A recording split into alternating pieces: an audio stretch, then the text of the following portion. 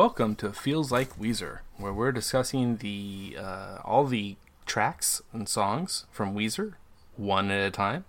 I'm Eric Nash from Watchmen Minute. And I'm Zach Fracking Smith. You can follow me on Twitter at The Informal Log. Yeah, how you doing, Zach? Oh, I'm doing great. We're starting a new album today. That's right. This is the Unreal first episode for the Green Album. Right. Yeah. Yeah. You know what I'm most excited about, Eric? What's that? I don't have to talk about Pinkerton ever again if I don't want to. If you don't want to. If I don't want to. I mean, I will, because that's just what I do. But I have the choice at this point to not talk about Pinkerton. Am I not going to be able to force you to talk about it at some point in the future? All I'm saying is, come on. All I'm saying is, Pinkerton if you mention Pinkerton around me, you better watch your back. All right, man. No, I'm kidding. I don't know where you live besides the general vicinity of a state. So, but yeah, today we're going to be talking about the Green Album. That's right. Yeah, it's our Green Album special. So we're just kind of going to go and we'll tell you a little tale. Eric, right. How about that? Would you like to hear a little story? I would. It's story time with Zach. Yeah, it's story time with Zach. Yeah. So what we're gonna do is we're just gonna kind of chronicle what happened between the release of Pinkerton and the release of the Green Album, because this was when the hiatus happened. They didn't release an album for like 5 years. Almost 5 years. Yeah, and. So a lot of stuff happened in between there. Some good, some bad. Yeah. Mostly okay. Mostly good stuff, I think. I don't know. We'll find out here. Are you ready? Are you ready? I am sitting comfortably. Okay. You didn't ask. Are you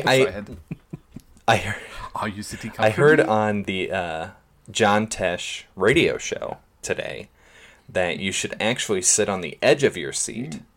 Because it engages your abs better. So, I mean, are you sitting on the edge of your seat? No. Okay. My knees will hit my desk if I...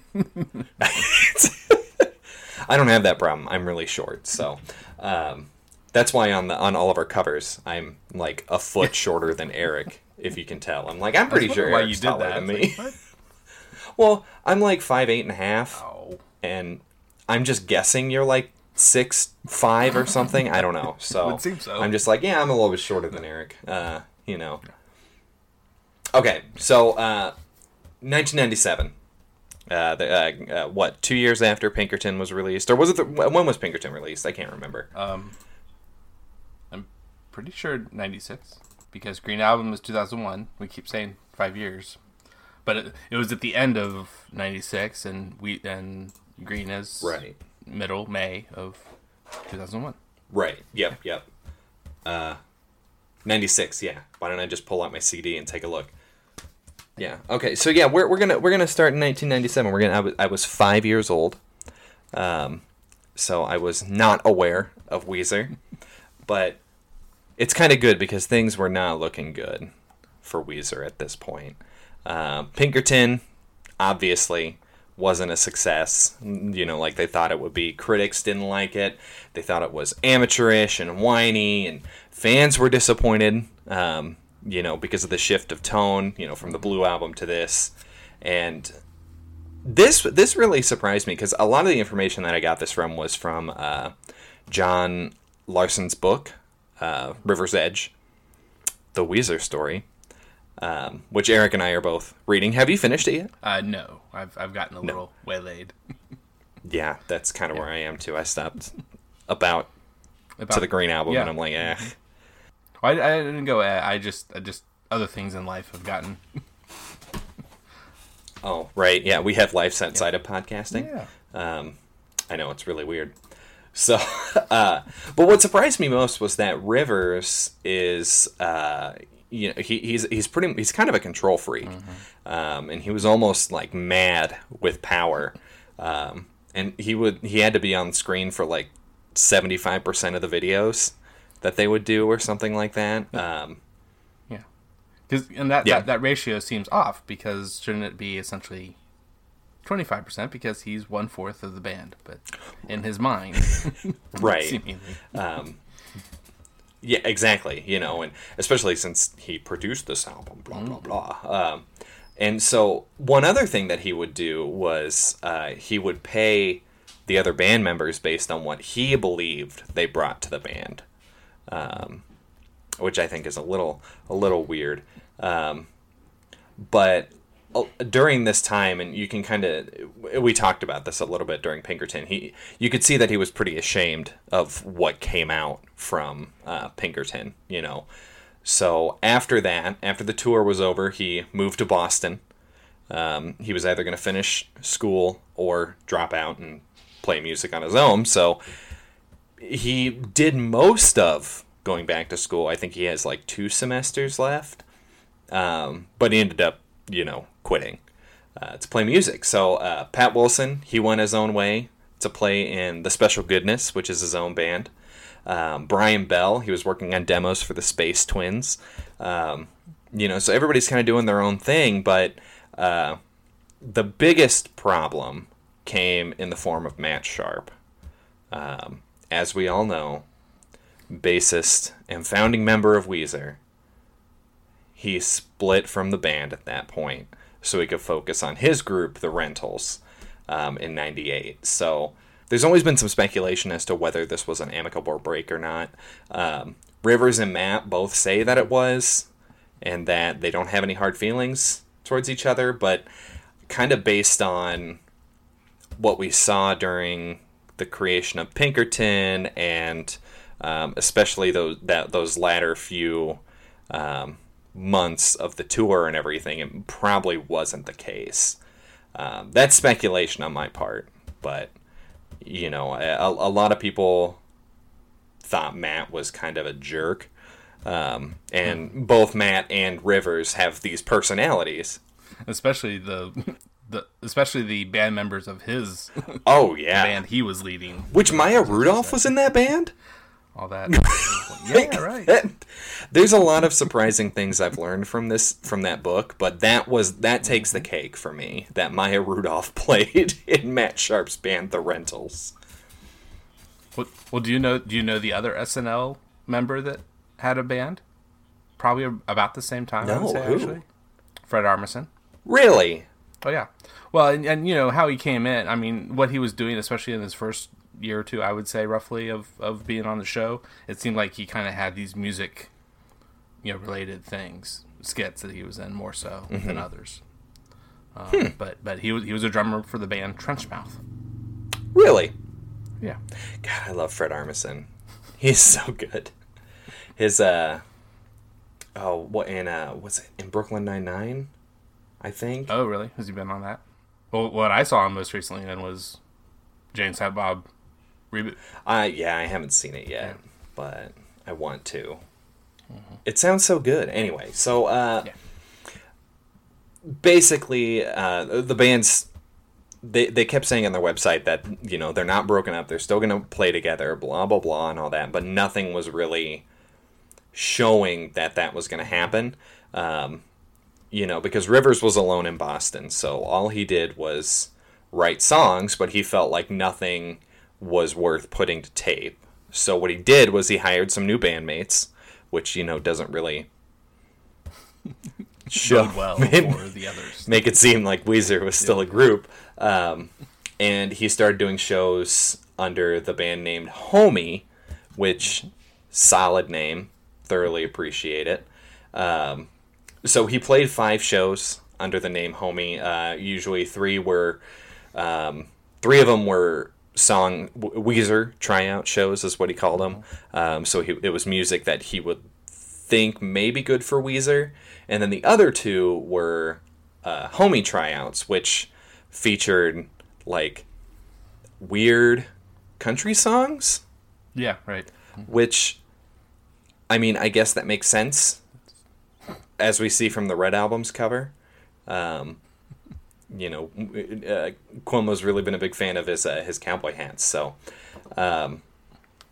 So unfortunately, a final mix was not created for these, and you can't find them anywhere really in good enough quality to where you'd consider them good songs. But there is one completed song that exists.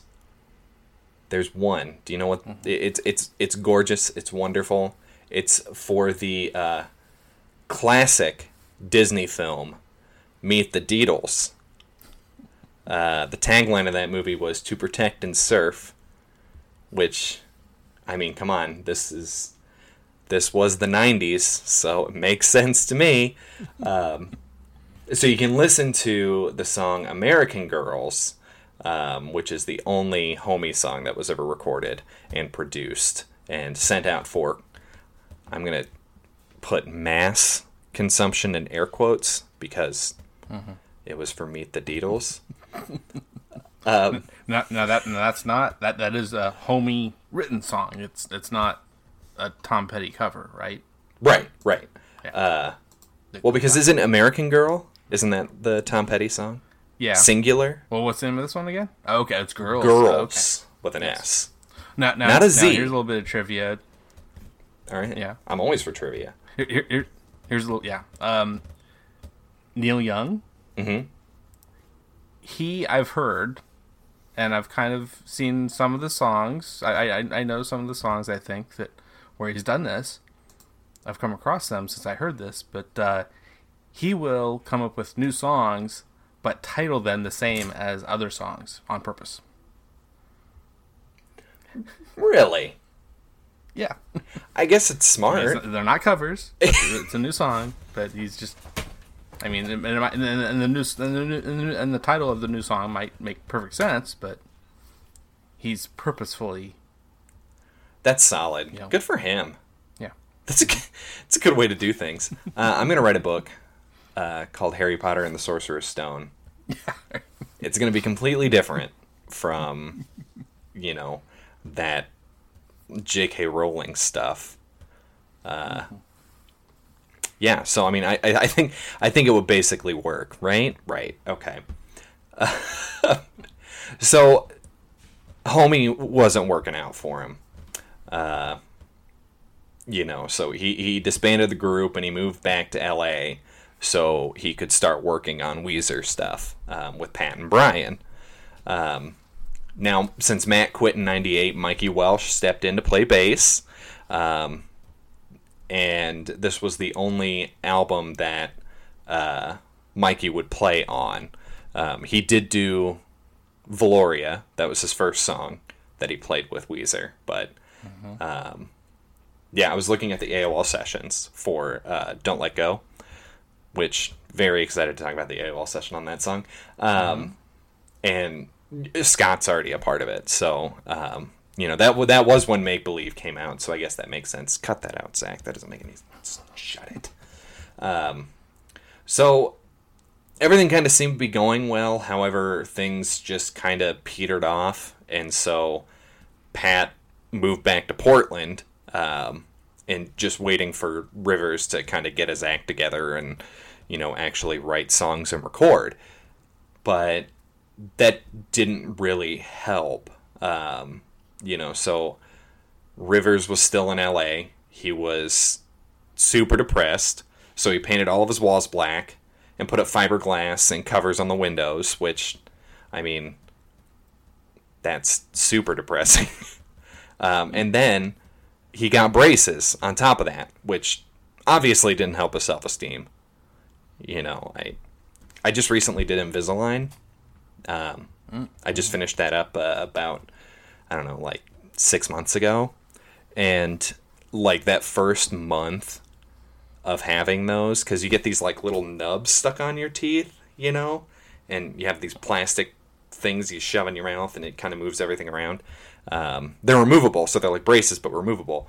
And you feel like everybody's constantly staring at your mouth and that you can't talk because you have like the world's worst lisp. So...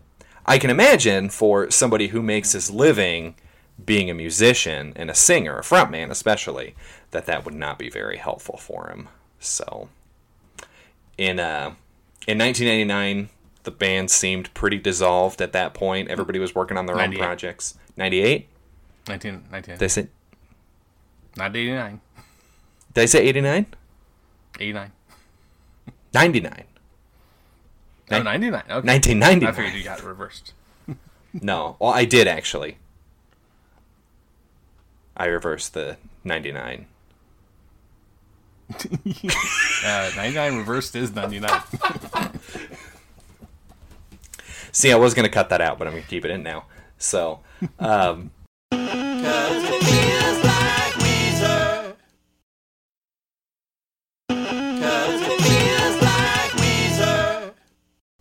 So during that time, after, 1999, and then, when they started actually getting back to it and recording, Rivers wrote 121 songs, half of which he put to tape as demos, which is incredible. I can't imagine doing 121 of anything, Like, if we ever reach 121 episodes of the podcast, that's going to be just incredible. So, during this time... so 99, 2000 in that area when I was 7 and 8, Eric. I just thought I'd throw that out there. This little thing you may have heard of called the internet, it just kind of took the world by storm and it just kept growing and growing. So Weezer's fan base started connecting from the internet, and so that caused their fan base to grow. So with all of these Wheezies, as I'm going to call them, connecting, that caused Pinkerton sales to rise as well. So this led to the band landing a gig with the Summer Sonic Festival in Japan, which was huge. The rehearsals were going great, and they were ready to rock. Eric, yeah, man. So on top of that, Pinkerton itself was just, as we talked about, was huge for emo music. So it really wasn't a surprise that in 2000 they were also asked to play at Warped Tour, which, is like... I mean, I didn't go to Warped Tour 2000 because, like I said, I was 8 years old. How old were you, Eric? Because anyway,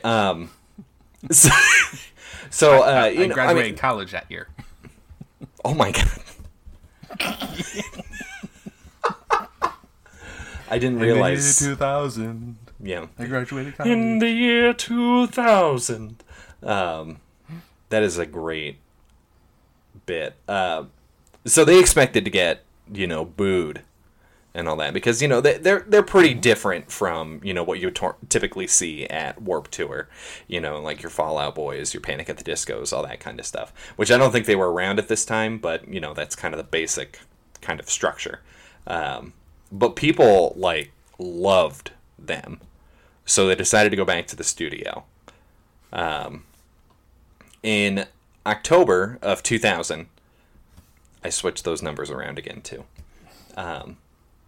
They were ready to record, and they were going to go with or without a producer, but because Pinkerton didn't sell very well, the label required them to have one, and so that's how Ric Ocasek got brought back in for Green.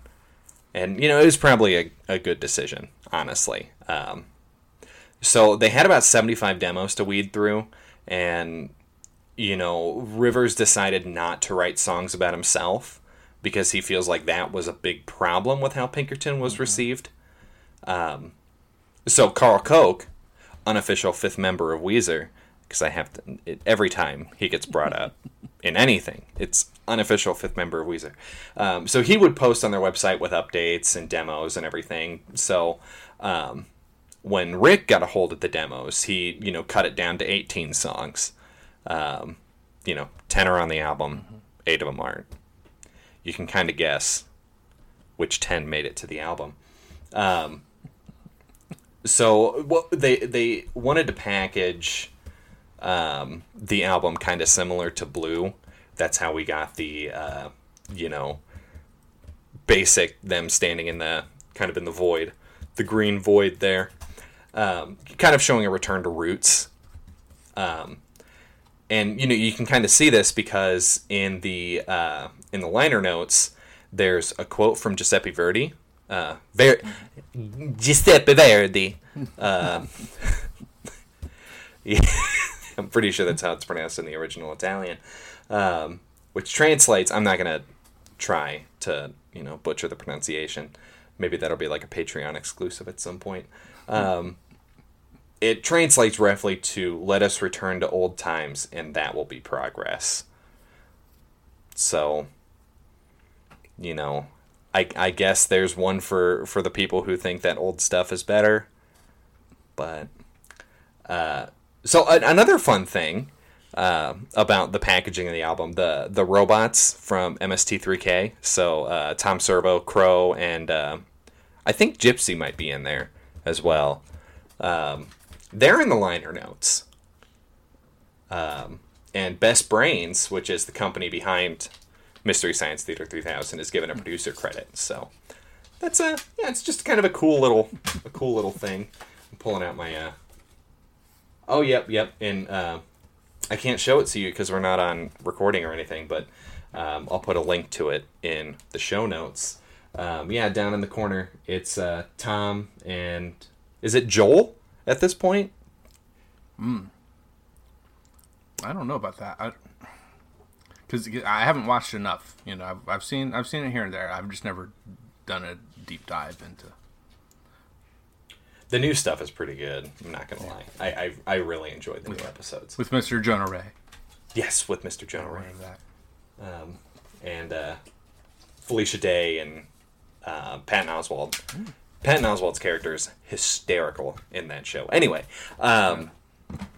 so let's do a quick shift to some sad news here. The founding members of the Weezer fan club, Michael and Carly, who were huge fans of Weezer, and they kind of supported them as they from their inception as they grew. They died in a car accident in '97, so they dedicated this album to Michael and Carly, which that it's a very nice gesture, I think, and especially for two really big super fans that did a lot of good for him, honestly. So Weezer, parentheses, the Green Album, was released on May 15th, 2001. I was still 8 at the time because my birthday isn't until August. So just letting you know that. So the album was really well received. Honestly, it was, since it was that return to form, it sold really well. Critics liked it. Some thought it was just okay, which I agree with them. The fans liked it for the most part, and then there were other fans who thought, it was just full of, boring generic pop songs, and that, it was lacking that emotional depth that the first two albums have, which I agree with. But I honestly think that without the Green Album, Weezer definitely would not be as relevant or even exist today. Yeah. I think this was really a spark for them, and kind of rocketed them forward. So yeah, that's basically the Green Album. Join us next week for Maladroit. No, I'm joking. So did I tell you a good story? Wake up, Eric. That was a very good story. No, I wasn't napping or anything. You can't see my eyes roll. This is why we don't do, video recording as well. So yeah, we'll be starting next week. We're going to start with Hash Pipe, the first single that was released. It's going to be... I'm really excited to talk about the Green Album. There's some really good tunes on this, but... And it was released like about a month prior, and that's according to Wikipedia. According to Wizarpedia, for some crazy reason, it's listed as the same date, May 15th. It's the album. They need to. They need me on their staff, I think.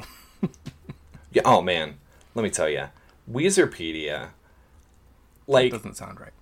a lot of it really is. I thank everybody at Weezerpedia because without them, I would not be able to get as much information as I do. But a lot of the stuff is just copy and pasted from Wiki, you know, or the other way around. I don't know. Maybe it is just Wikipedia copy and paste from Weezerpedia.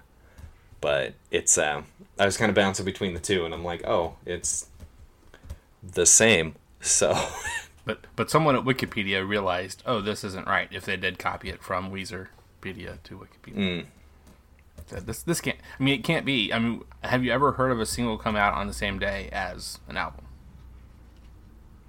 No, it just doesn't sound right. I mean, look at the first single sense, for. Therefore, it can't be. It cannot be. Well, the first single for Van Weezer came out 6 months before. Right, yeah. You know? Before its anticipated release date. That's the Smashing Pumpkins model, which is release stuff whenever you just have it done, feel like it, and then eventually collect it as an album.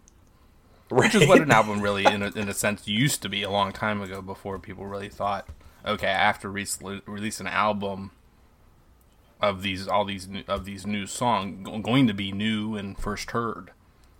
But you know, the idea of an album is it is a collection of songs that are probably out there. So, yeah, just my thoughts. Well, thank you, Eric. You're welcome. Thank you, Zach, for telling a wonderful little story there. Well, thanks. I worked really hard on writing it. No, just kidding. That all came off the top of my head. I had nothing written out in front of me that I was reading from. So, Eric, are you? What are your kind of like general thoughts going into the Green Album before we've really done our deep dive? It's, you know, for me, I mean, just a little bit of my history is that it's an album. I mean, I'm pretty sure I probably was aware that it came out because I wasn't actually in school anymore here at that point in 2001. I graduated the previous year, and you know, I had barely listened to Pinkerton. Maybe once or twice is probably all, and I certainly hadn't bought it at that point. But I was into Blue Album, and at that point, that's for sure, and loved it. But you know, I mean, it was really just. You know, it's been a while that it took until I really, listened to it more and more and more, and then just recently, you know, even the more deeper dive that I've done into some of the songs so far. Mm-hmm. Right. Yeah. But yeah, they seem much more of the power pop variety, which, in a sense, I think the Blue Album kind of kicked off. You know, I mean, you're talking about Pinkerton being like an emo, the start of emo. Well, I think Blue is kind of the start of power pop. And this is a continuation of that, I think, more so. That's a hot take, and I like that. Okay. I'm a big fan of that take. I don't think it's as good of a power pop album, that's for sure. Yeah, I mean, it's not, for me, it doesn't have the feels. That's right. For sure. But it doesn't feels like Weezer. It has to do... yeah, right. Okay, new show. Things that don't feel like Weezer. Green Album. Go. This door. I don't know. I just... Mountain Dew bottle. No, yeah, no, I see where you're coming from. I listen to this album a lot. You know, I've listened to pretty much everything of Weezer's a lot. And I've always been really lukewarm on this album. And I just get less and less warm to it every time I listen to it all the way through. So at some point you're going to be pretty cool and indifferent towards it. Oh, individually maybe, I don't know, but like, as the whole album, I do think Pinkerton is better than this. I will say that.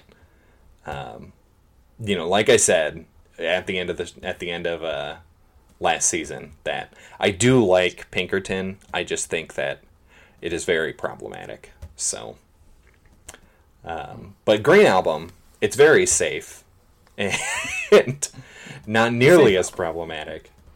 Well, it's problematic in different ways, but, we'll talk about that. So, all right. Anything else, Eric? I think I'm good. All right. Well, hey, thanks, everybody, for stopping in and listening to our podcast. Really appreciate it.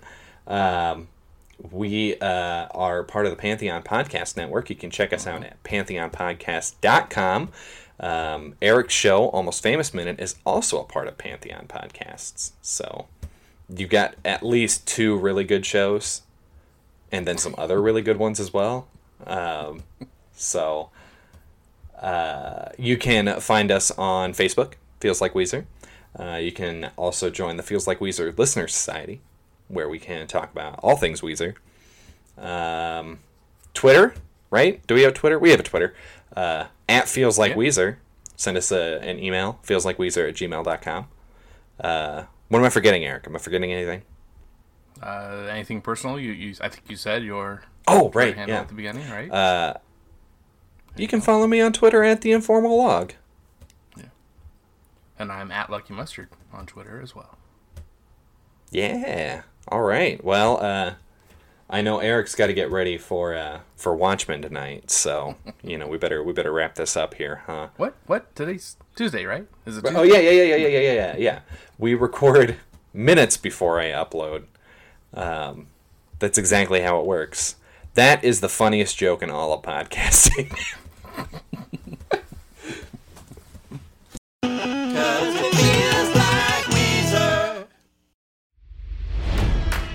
It's NFL draft season, and that means it's time to start thinking about fantasy football. FantasyPoints.com features industry-leading experts and prognosticators using proprietary hand-charted data to help you score more fantasy points. FantasyPoints.com is the place to go for whatever kind of fantasy football you play. Whether you play fantasy football, daily fantasy sports, or do a little bit of everything, Fantasy Points has the meticulously researched content to guide you to victory. And why wait for the fall? Fantasy Points also covers the new spring football league, the UFL. Join the guru, John Hansen, Scott Barrett, Joe Dolan, and other massive names in the fantasy football universe with an exclusive offer. Use code Pantheon for 15% off any Fantasy Points package, including the all-in package, with access to every article, tool, and data nugget that Fantasy Points has to offer. That's FantasyPoints.com and code Pantheon for 15% off at Fantasy Points. FantasyPoints.com, code Pantheon. Score more fantasy points.